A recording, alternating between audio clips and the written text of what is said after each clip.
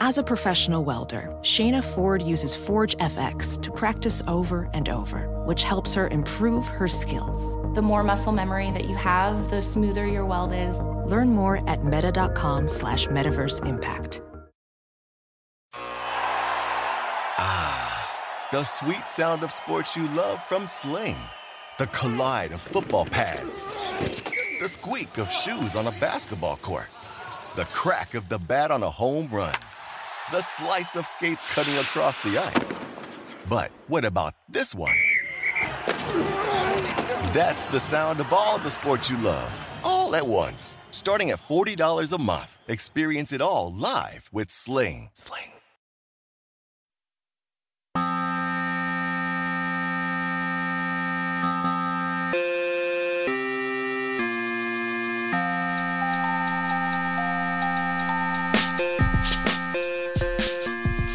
Hello everyone, and welcome to another episode of the TakeCast. My name is Davis Maddock. You guys can find me on Twitter at Davis Maddock. In this episode of the show, I'm joined by newly minted millionaire Pat Kerrane, of course, the winner of Best Ball Mania 3. Just kind of wanted to chat to Kerrane about what his life is feeling like right now, a little bit about the sweat.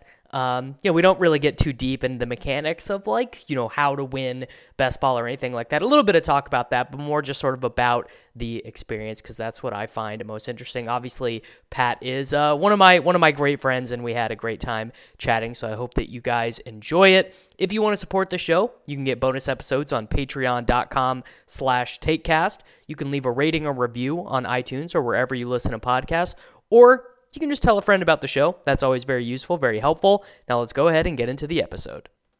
All right, everyone, welcoming in the chaser of ships. You caught it, dude. You were the dog chasing its tail. You caught your tail, and now we have to figure out what you're gonna do with it. If you guys if you're really curious about Pat Kerrane's best ball takes and about how he constructed the $2 million roster, I don't think we're gonna do a ton of that here today. Pat's gonna do that plenty. We also did like about 100 off-season podcasts. So if you guys want to go find that, you can go back and listen. I can't help but notice, Pat, Greg Dulcich, not on the winning roster. Curious. Yeah, well, he wouldn't have done much for me in week 18. The Alberto and the Taysom Hill takes, they really paid off.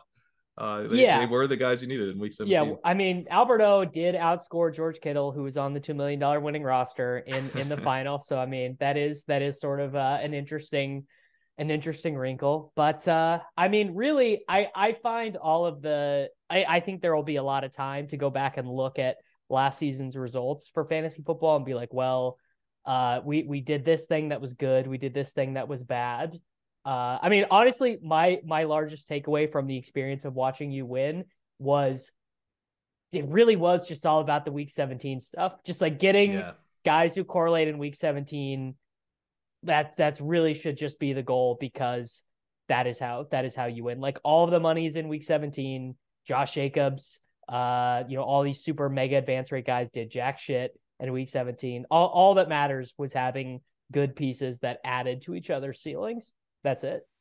Yeah, and like Levitan pointed out when I was on his pod that you're almost trying to get in like the worst possible team into the final. Yes. To the Josh Jacobs point, and I didn't have Justin Jefferson, which was a massive victory to not have Justin Jefferson and to have the Austin Eckler, first round leverage there.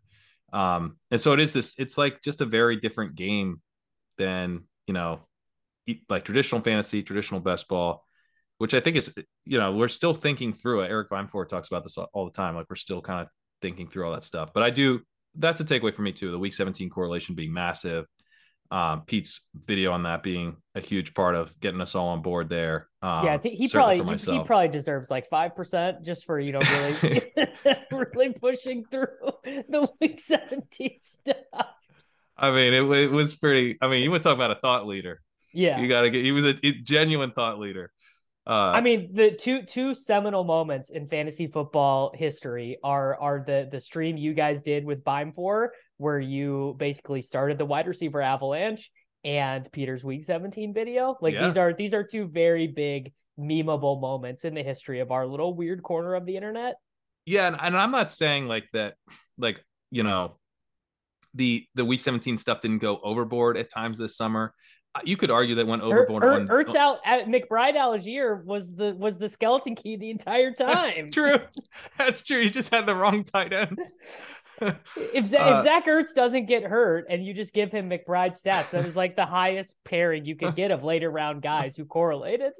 It's unbelievable.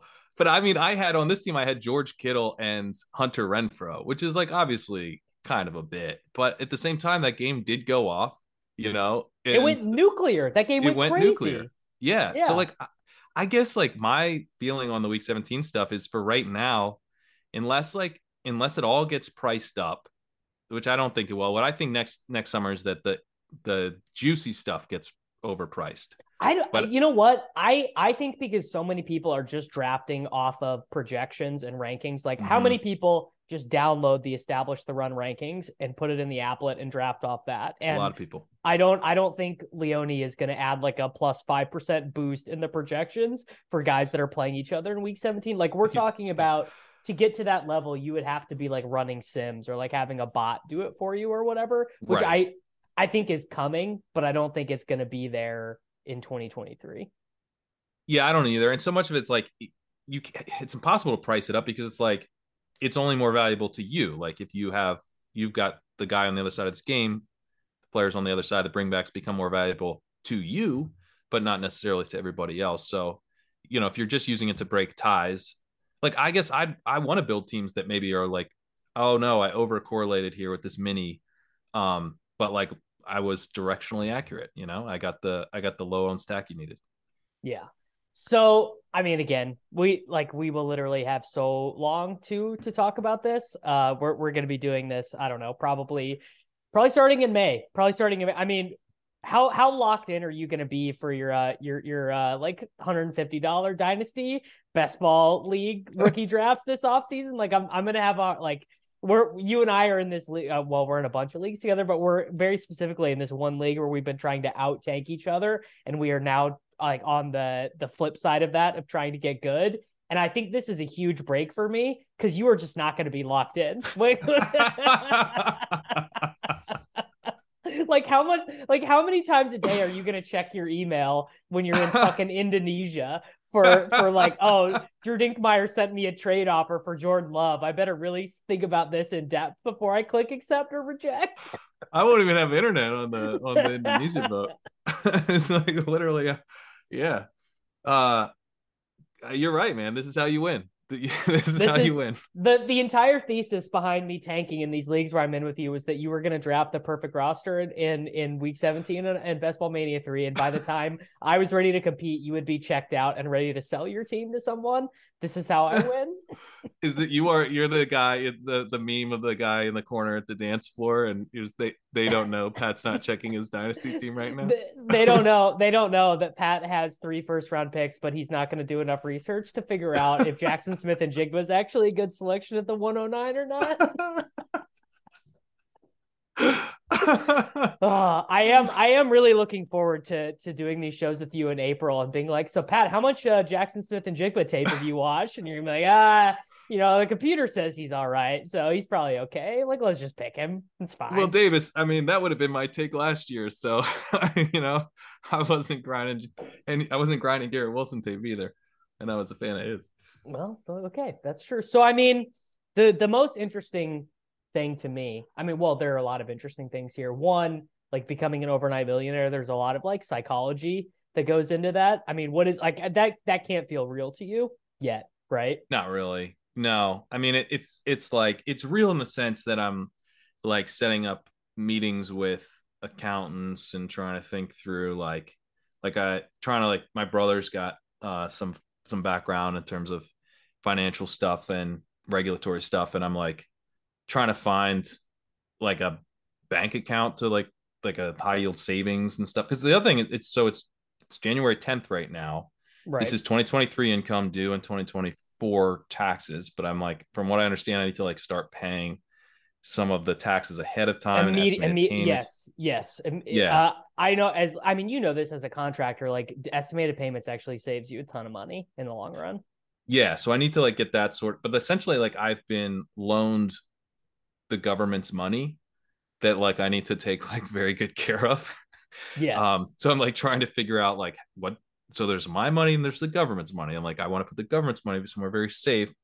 You know, the government's money cannot go into the stock market. You know what I mean?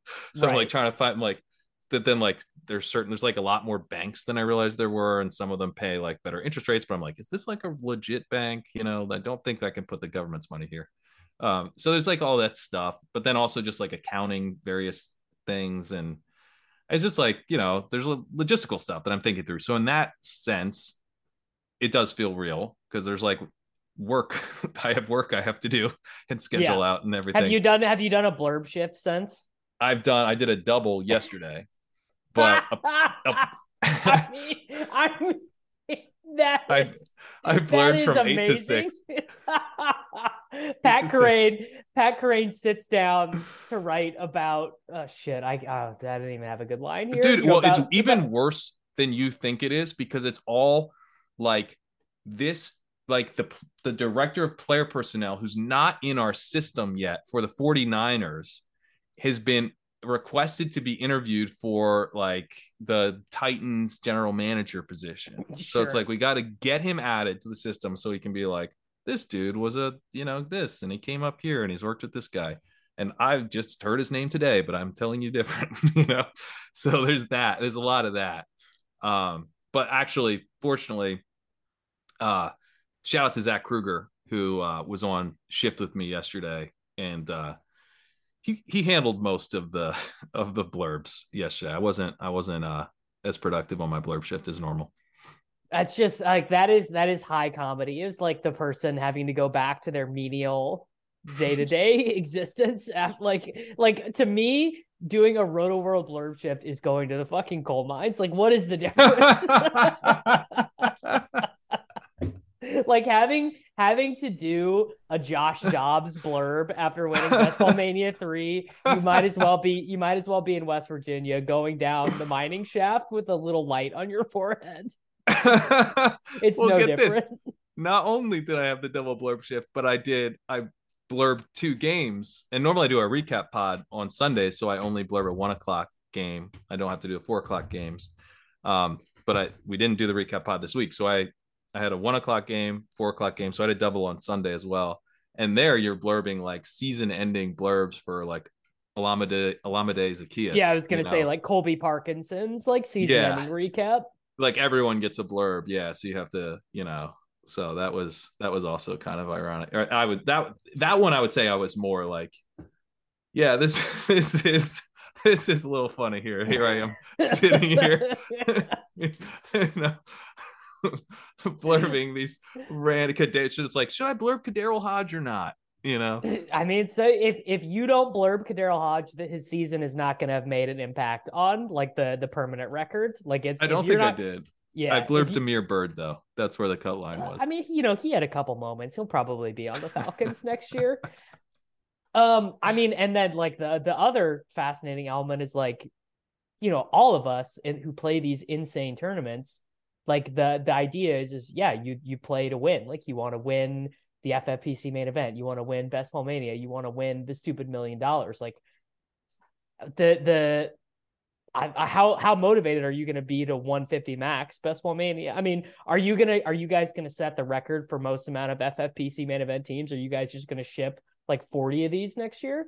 I don't think so. I mean, first of all, the Go Bills guys who just took it down back-to-back years did it with unbelievable, like 7 teams and 9 teams or something. I forget exactly, but it wasn't a lot. It was like they kept it in check. So with the season-long teams, I feel like we all are kind of, I need to talk to Pete and Gretchen and everything about exactly what we're going to do. But I think there is a little bit of an element of less is more there because you can devote more time to waivers.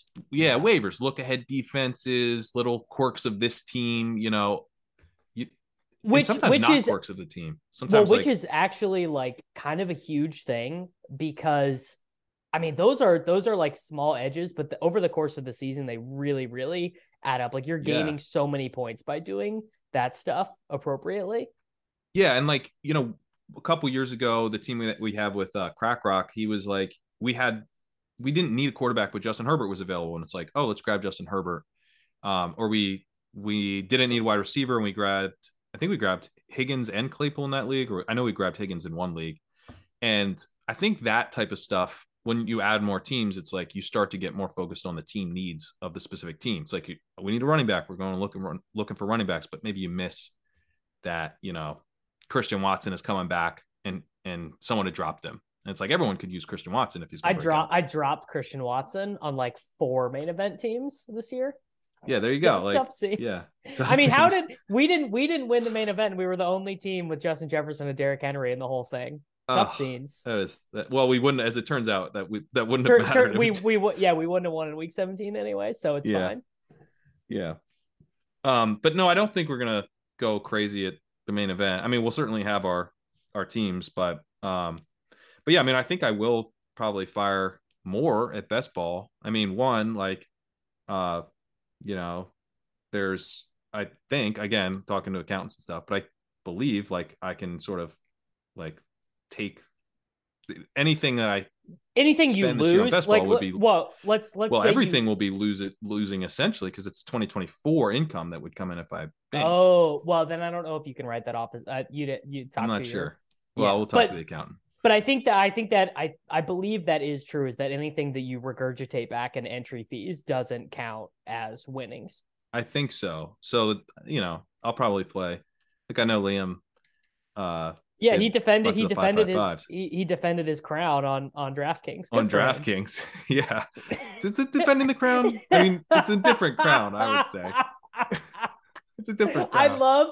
I love that Liam could have had like truly an all-time victory lap, like winning Best Ball Mania and then winning multiple things on DraftKings, and just no one cares. Liam doesn't get to do a media tour. It's not a big deal that Liam won 300,000. Like, it's truly like what a run out for him. I mean, it is a good run out still. He did win 300,000. He did. So it turns, but I mean, as people have realized in the concept of this, I'm not even really framing this in terms of the dollars that you get. It's all about the associated clout. It's the clout is just any argument you get into with these Twitter eggs, you're gonna be like, how much money have you won playing fantasy football on the internet? Mark 00798. You don't like my analysis of the 2023 rookie class? Well, guess what?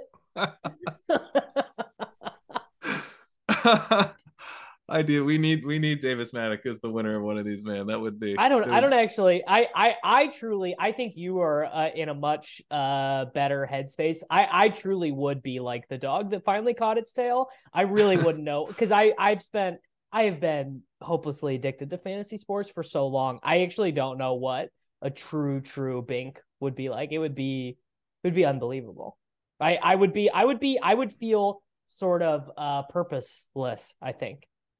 I have a little bit in certain ways. I mean, I've definitely been like less motivated to like dive in and do like the playoff research for. Yeah. I bet you didn't 150 max the mitten. I didn't. And Pete was saying I needed to give back to the community. Yeah, give back to the shareholders. I think you shouldn't be so hasty to withdraw off Underdog, I think. That's too late. That should be still. The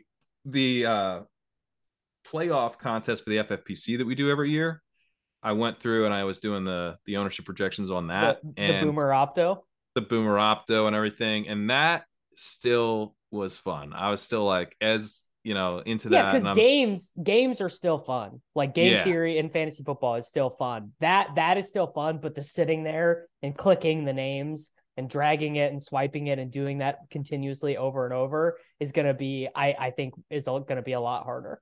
We'll see. I don't think it will be. I think so. I mean, first of all, it is the end of the year. So like, no matter what your season was like, you're always going to be the most burnout and the least motivated to do more fantasy football stuff right now.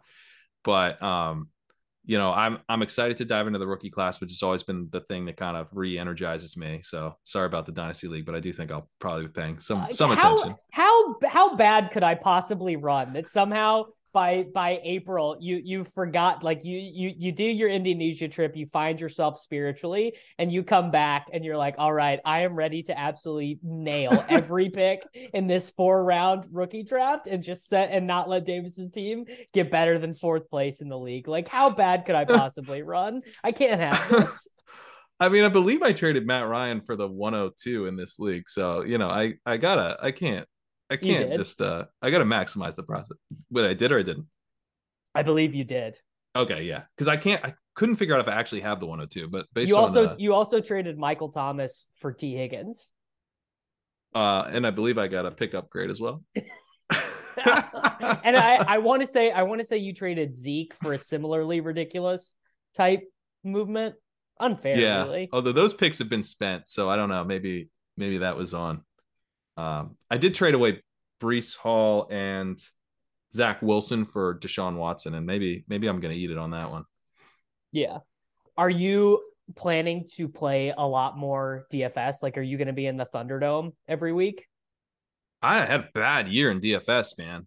Well, this is the other thing that's so ironic about talking to you right now is I feel like most of the people that I would consider like friends in this industry, like this was not a banner year for our group of people. Like Leone was like a broken man who said he didn't have the heart to deposit again to enter into the power sweep for a Brady double, and I was like, shit, it's rough out there for everybody. I know, man. Like when Leone's not willing to play Tom Brady, it's been a rough year. So I don't know. I mean, I like DFS and everything. I'm not sure like how big my edge is in DFS. I've won like a couple smaller tournaments and stuff, but I guess I'm like, is the field what I don't know about DFS is like, is the field gotten sharper? The field's definitely gotten sharper, right? Field's definitely gotten sharper. Yeah, but maybe also like the ways that like generally like we're doing things that are sort of overall, like I feel like a shared strategy among a lot of people is like you're trying to get less things right, and you do need outcomes to break a certain way, right? You need there to be good spots that the field undervalued, and that were correlated and kind of the right pieces hit. Like there is a lot of variance to that strategy, and I feel like the fact that everybody had kind of a rough year that I know, or I don't know about everybody, but a lot of people did. It seems like. Not obviously there were like isolated winners, but like there were plenty of people who I would assume to have like very positive seasons did not have very positive seasons, right? Which of course lets me cope and be like, it's fine that I was a loser in tournaments. Like it's fine. Right. Yeah. But it does make me like a little more nervous about, like upping my bankroll a lot for DFS. But for best ball, I probably will. Because I also think best ball, it feels like maybe this particular version is not as figured out, like no, I think the results would say best ball is a super high variance game. Like obviously the amount of variance involved is like beyond anything. It's insane that so many interactions goes and end up who wins the money, like all these interactions over 17 weeks. And then all the money is in this one round where you have no control over it.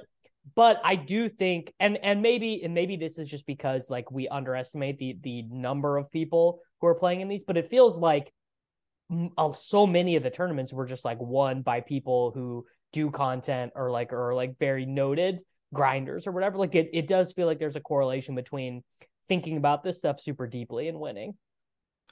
It does feel like that correlation is there. Not that it's not in DFS or anything, but I don't know. And I guess that the thing I like about best ball is that so DFS is fun because you get the clean slate every week. But as like the more I've kind of done content creation and stuff during the season, like your in season time is like so precious, so crunch. Yeah. And so like there were a couple Sunday mornings where I probably should have just not played, where I was like, I woke up a little later than I wanted and I was kind of behind on stuff, and so I'm like firing in lineups and like I could have used another hour or two on the process this morning. Where with best ball, like I feel like you got your whole summer, So and you don't have to, you want to take a couple weeks off, doesn't matter. Still getting plenty of drafts. So it just feels like more leisurely. As long as you're drafting in mid-July, I think we've honed in on mid-July is like the optimal time to be drafting. Well, I love that was the time to take off, right? And then it's like, well, maybe this is when we should be drafting. I don't know. Obviously, as you talked about, it's incredibly high variance. So it'd be kind of funny if next July 18th, no team advanced or something. Yeah, I mean, yeah. I can already tell you, that's going to be like the biggest fill day in Best Ball Mania 4 or whatever is going to be all these people piling in on July 18th for sure. Because it is wild, because that's the date that I drafted my team, but it's also the date the regular season million was won, which is just, I mean, the odds of that seem so small. That seems infinitesimal. And then I originally thought that Liam's team got drafted that day as well, but I was wrong. It was like a week before or something. Yeah, I think even earlier. I think it was maybe even in June. Oh wow! When he drafted his, yeah. So I do actually hope next year that they're not going to do this. It's going to be even bigger, but I hope that they do 2 flagship tournaments. I hope they do 2 smaller sized ones, like a 200,000 and another 200,000. There's no chance they do that, but I do wish that is what they would do with $1 million to first for each one. There's no chance they do this, but I do think that would help reduce some of like the absolute insanity involved in advancing and getting there. What I would like is if they did the regular season million to first. I think it'd be cool if there was like some additional money for people descending. And then also I think it'd be cool if there was like an additional, like maybe they could do the most points scored over the course of the playoffs or something. So there's like a points race thing that's not as much as the week 17 thing, but similarly, it's like my team was eliminated because it had like like a consolation bracket. Well, not exactly like a points chase the way the main event does, but I guess your team probably wouldn't get eliminated if you were in contention for it. But let's say you just had like a slightly worse week 17, but you'd crushed in week 15 and 16. Maybe you still win money for most points scored over the course of the whole playoffs, something like that. Like different avenues to money would be kind of fun. So like from reading between the tea leaves, it sounds like the people at Underdog are like not against this, but it's like a programming thing. It's that like this is like an additional thing that they would have to build, and it seems like it's maybe not that easy to build when you're dealing with like literally 400,000. I mean, how many lines of data is all that? Like, I don't know. It seems like a huge mess. Not that you or I are that good or interested in coding, but it seems like it's more of a tech thing than they're like, I can barely pull pass rate of expected from the NFL Fast Star. So I get it, guys. We're just spitballing here. I mean, I do like, but and that's sort of the age old question of like, what do you do? Do you do what's best for like your sharp customers, or do you just put a bunch of money up top and wait for people to deposit to your site? And it feels like in every form of gambling, it's just all about, poker tournaments, you get $1 million in first place. Sports books, you advertise the same game parlays, and basketball tournaments, you want to get the most amount of money up top as possible because that's what brings people in. Yeah, I mean, I would say it's been a big win for like the massive grand prize. You know what I mean? The fact that it like the $2 million number, I feel like is really like it stands out to people. It's 2 million and 2 million and one. Yeah, no, right. That's right. Don't shortchange my guy.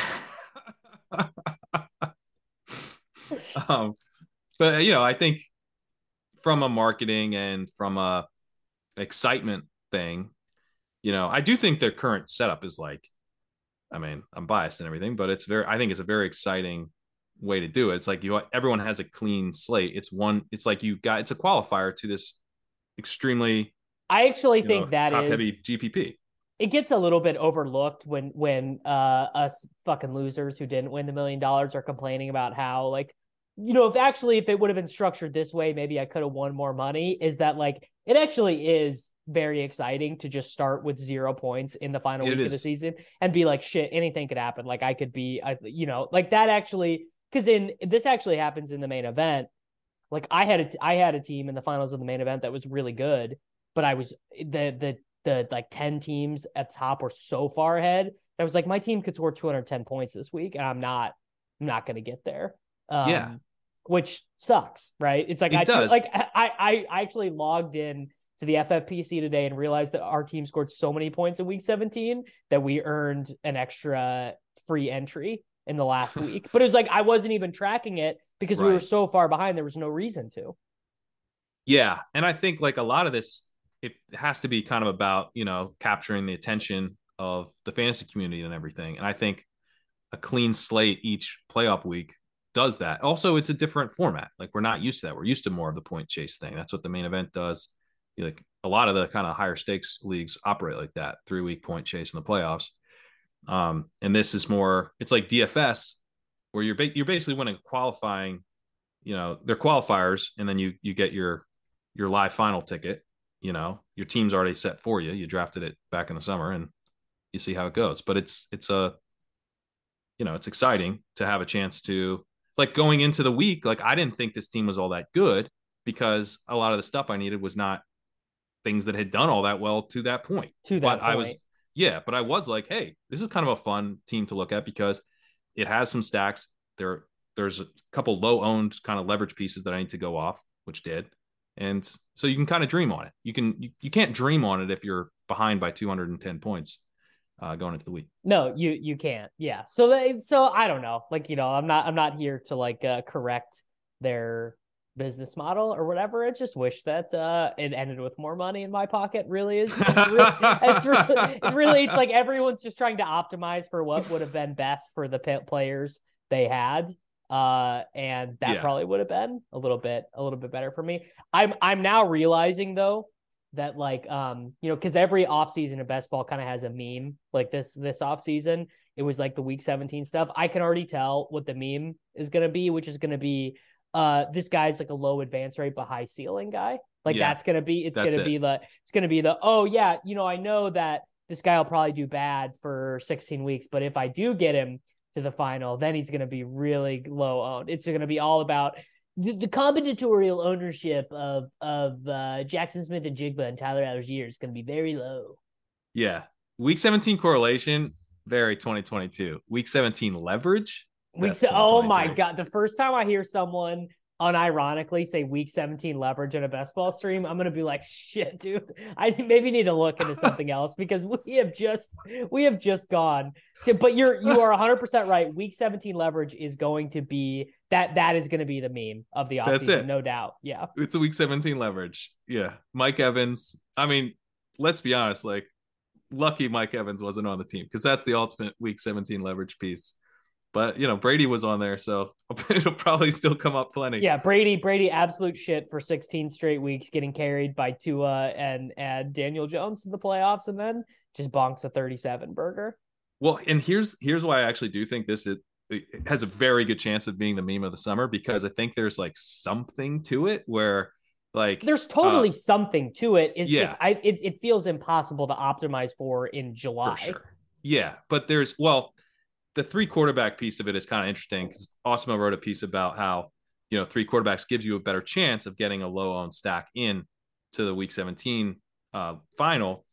And, this was a 3 quarterback team that did get in a low owned Brady stack. So there's like, that would be one example, I think, of like a way that you could try to get some week 17 leverage. But I imagine like the funny thing about these memes is like, we're getting like close, like the edge is just like thinner and thinner, like this, we're using this little scalpel, who could imagine what 2 off seasons from now the meme will possibly be I think I might be doing something else. 2 off seasons from now 2 off seasons from now, if we've gotten to week 17 I mean, that's honestly at the point in which you're going that far in the rabbit hole, that's when just play the best plays then swings all the way around to being like mega minded, right? Yes. Well, that's what we almost need this year. Someone needs to win with like no stacks, no correlation, just like all the best plays. Or to just have the guys who did well in the regular season do well in the playoffs. Yeah. Like, that is the most anomalous thing I think that I'm taking away from this season, is that Josh Jacobs was the number 1 advance rate player. did jack shit in the fantasy playoffs. I think he got 28 half PPR points in the 3 weeks. Wow. Combined. Justin Jefferson was nuts for the first 2 weeks. Or no, only the first week of the playoffs, right? Because he had a good week 16 as well. No, that was the Packers blowout. Didn't he do nothing in that game? I thought he had like a decent score because it kept. I'm thinking week 18. I'm thinking week 18. Yeah, so in week 16, yeah, so he smashed 15-16, but had 1 for 15 in week 17 in that the Packers. And then Kelce, same deal. I believe Kelce did not score a touchdown in the fantasy football playoffs. Yeah, that's correct. So like all these guys who were far and away the number one advance rate guys did not help you. Just did not help you in the fantasy which is a playoffs. very like low probability outcome. That all the best players don't do anything. All the best players wouldn't do. Like you could see one of them not doing something, 2 of them not doing something, but all of them sucking is like such a tail outcome. It's crazy. And sucking, like especially in like if Jefferson had bad week 15 and then crushed week 16, 17, that'd be kind of interesting. But the fact that he just bombs in week 17 specifically is, I mean, he was on like 35% of all the teams. 41% of the final. And gave you highest owned guy in the final. And gave you 2.5 two half PPR points. And that's one of the things like where the leverage thing is silly is like Austin Ekeler was leverage for me because you had to take him with a first round pick instead of Justin Jefferson. And so that is just pure variance. There's no way you could ever plan for that. You could not control. I mean, the way you could control for that would be to take like Adam Thielen with Ekeler or something, right? That would be the control. I guess, but you're also but that is like we're talking to the point of like your brain is outside your head. Like it's just it's too much at that point. Yeah, you're seeing yourself draft from across the room. that is I mean, and also like you're fading every first round pick when you do that. Like you don't know that Justin Jefferson's going to be the hit, like it's just, I feel like at that point you're just making suboptimal picks. Hayden actually, to Hayden's credit, he sees things pretty clearly. He did this offseason, he did I'm actually only drafting guys in domes. He did the correlated winter storm, which happened in week 16. And then also he made the point, he saw into the crystal ball of like what we're going to be doing 2 off seasons from now, being like, when you take Travis Kelce instead of Dalvin Cook, you should take Alexander Mattison as like leverage over people drafting out of that spot, which is like that your head has gotten too big at that point. But like I don't know, you'd have to be so much better at math than I'm at math to figure out if that makes any difference to like the EV of an entry or whatever. But like that kind of thinking that sort of thinking and line of logic is absolutely where this event is going. I think so too, because the money really is all in week 17. And so like anything that gives you like a tiny edge in week 17 is good. Like, it's almost like the only thing. It's almost like week 17, Davis, is the only thing that matters. But so like the rabbit hole that you go down then is, well, so okay, if we agree that week 17 matters, how do you optimize for that? And some people, right? So like this was a big thing with like Drew and Mike specifically, is they're like, you guys are fucking idiots thinking you can control what's going to happen in week 17, so you should just try and get as many teams there as possible. And then you had the Liam Murphys of the world being like, I'm trying to draft Javonte Williams, who I think is a shitty pick, because if I get him there, he's going to be low owned. And it's like, I don't know. I see why both people are right. Like I see how both of those strategies could be effective. It is tough because like your odds of getting a single team to the finals is like 0.15%. Yeah. Yeah. So that's like what, once every like 6 or 7 years you would be expected? Isn't that the math on that? I mean, yeah, it would be like 6 years.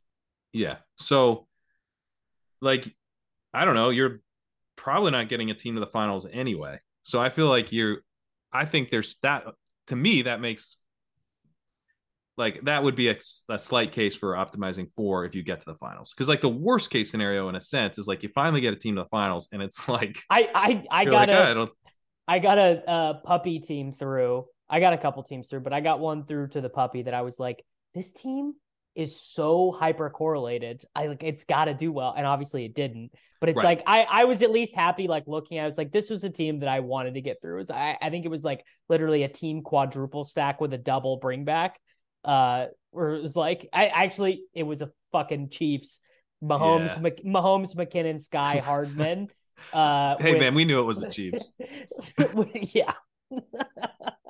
Imagine telling yourself, I've been wanting to say this line to you on a podcast since I realized it. Imagine telling yourself Patrick Mahomes leads the NFL in passing yards, passing touchdowns. The Chiefs score the most touchdowns in the league, and they have 3 usable players in fantasy. It's insane. I mean, he did tell us, you know, a chief in every draft, except you got to make sure that it's just Mahomes or McKinnon. I did draft a lot of McKinnon. My anti-CEH stance ended up working out because McKinnon worked out.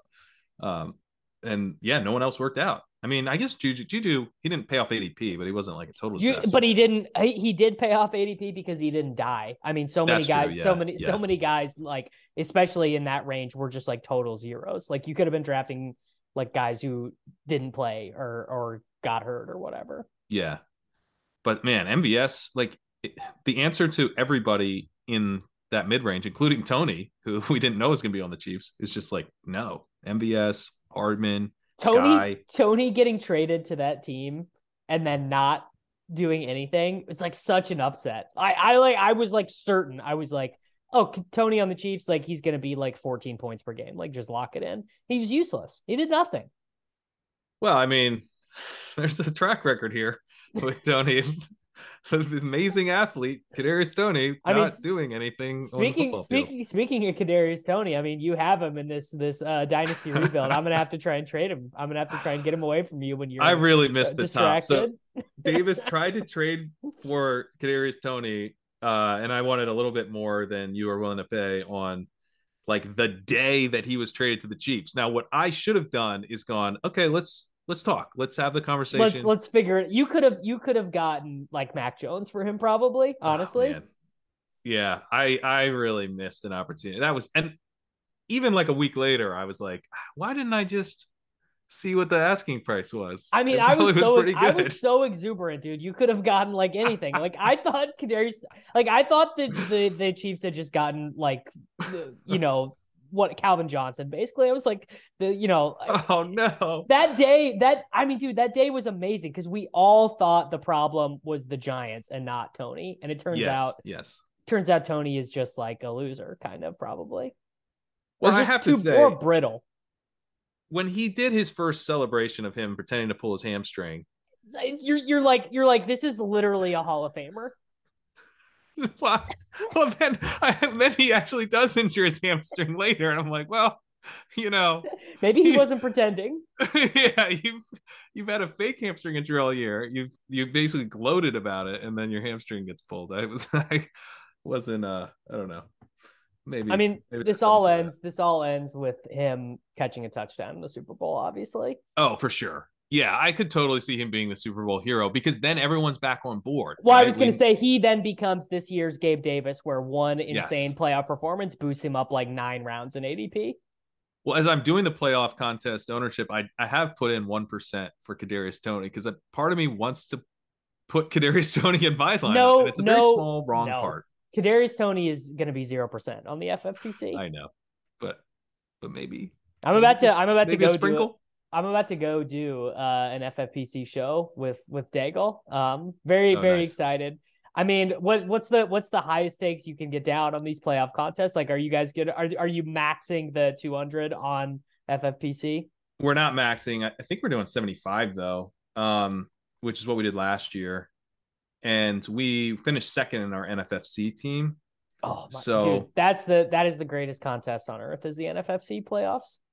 Well, this was actually just a 12-team standalone league. You're saying the regular season? Yeah. Oh, the NFFC one, that one's like so complicated. Their playoff one, which seems awesome, but I haven't like devoted the time to it. But the the 12-team league, we did a 10K 12 team, so we like have money to. So it's just you roll that right over. Yeah, we're rolling a bunch of it right over. And it's always so fun to go through and try to figure out where the field is at on guys. Because the thing that I like about the FFPC tournament is it's like very simple, but then it's all game theory because the game's so simple. You're just trying to predict where the field's going to go on stuff, which I enjoy. Yeah. The Boomer Opto will make its return tonight. We're doing that tonight on Chip Chasing. Amazing. All right. So what's the plan on Chip Chasing? Are you guys going to do Tuesday, Wednesday, Friday? I think it's either that or Tuesday, Wednesday, Thursday. But we are doing 3 shows this week. Okay. We're going to be, I believe Dink's coming on the Friday show. No rest for the wicked, man. No, I know, man. Nose to the grindstone.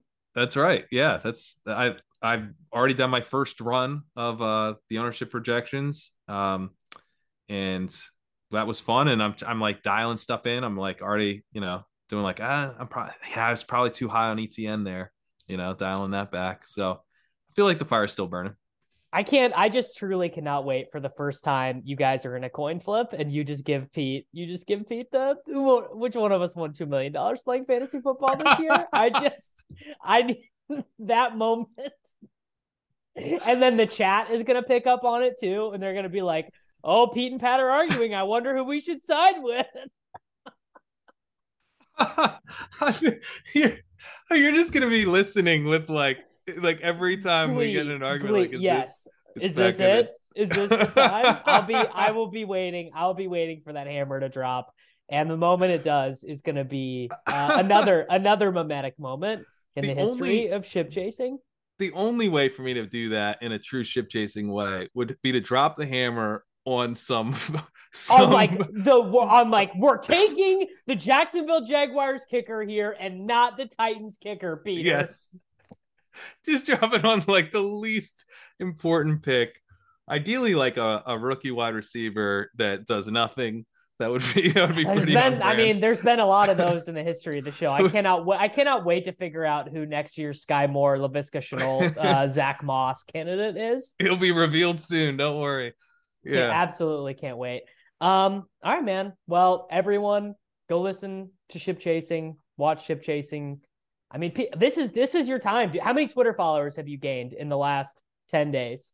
You weren't wrong about that. I was very tickled that your immediate angle was that I'm gonna, the boost on my followers is what you were really jealous of. But I don't know. I think I've gained like 1,500 in the last week or something. Pretty good. Yeah. I don't think you can complain. You don't see about that now. So maybe you were a little overly excited based on your reaction there. Maybe the boost wasn't what you were hoping. but how hard have you been grinding it though? You know what I'm saying? Not hard. Yeah, that's what I'm thinking. All right, there we go, man. Everyone, thank you very much for listening. I will be back next week. Go follow Pat Kerrane, make that Twitter account blow up even harder, and watch Ship Chasing. And I'll be back next week. Across America, BP supports more than 275,000 jobs to keep energy flowing. Jobs like building grid-scale solar energy in Ohio and producing gas with fewer operational emissions in Texas. It's and, not or. See what doing both means for energy nationwide at bp.com/investing in America. You might be right. It's simple, but something you almost never hear in politics today, with each side more concerned about scoring political points than solving problems. I'm Bill Haslam, a Republican. And I'm Phil Bredesen, a Democrat. We're former Tennessee governors, and we invite you to listen to our podcast, You Might Be Right. Join us and guests like Al Gore, Paul Ryan, Judy Woodruff, as we take on important issues facing our country. Listen and subscribe to You Might Be Right, a new podcast from the Baker School at the University of Tennessee.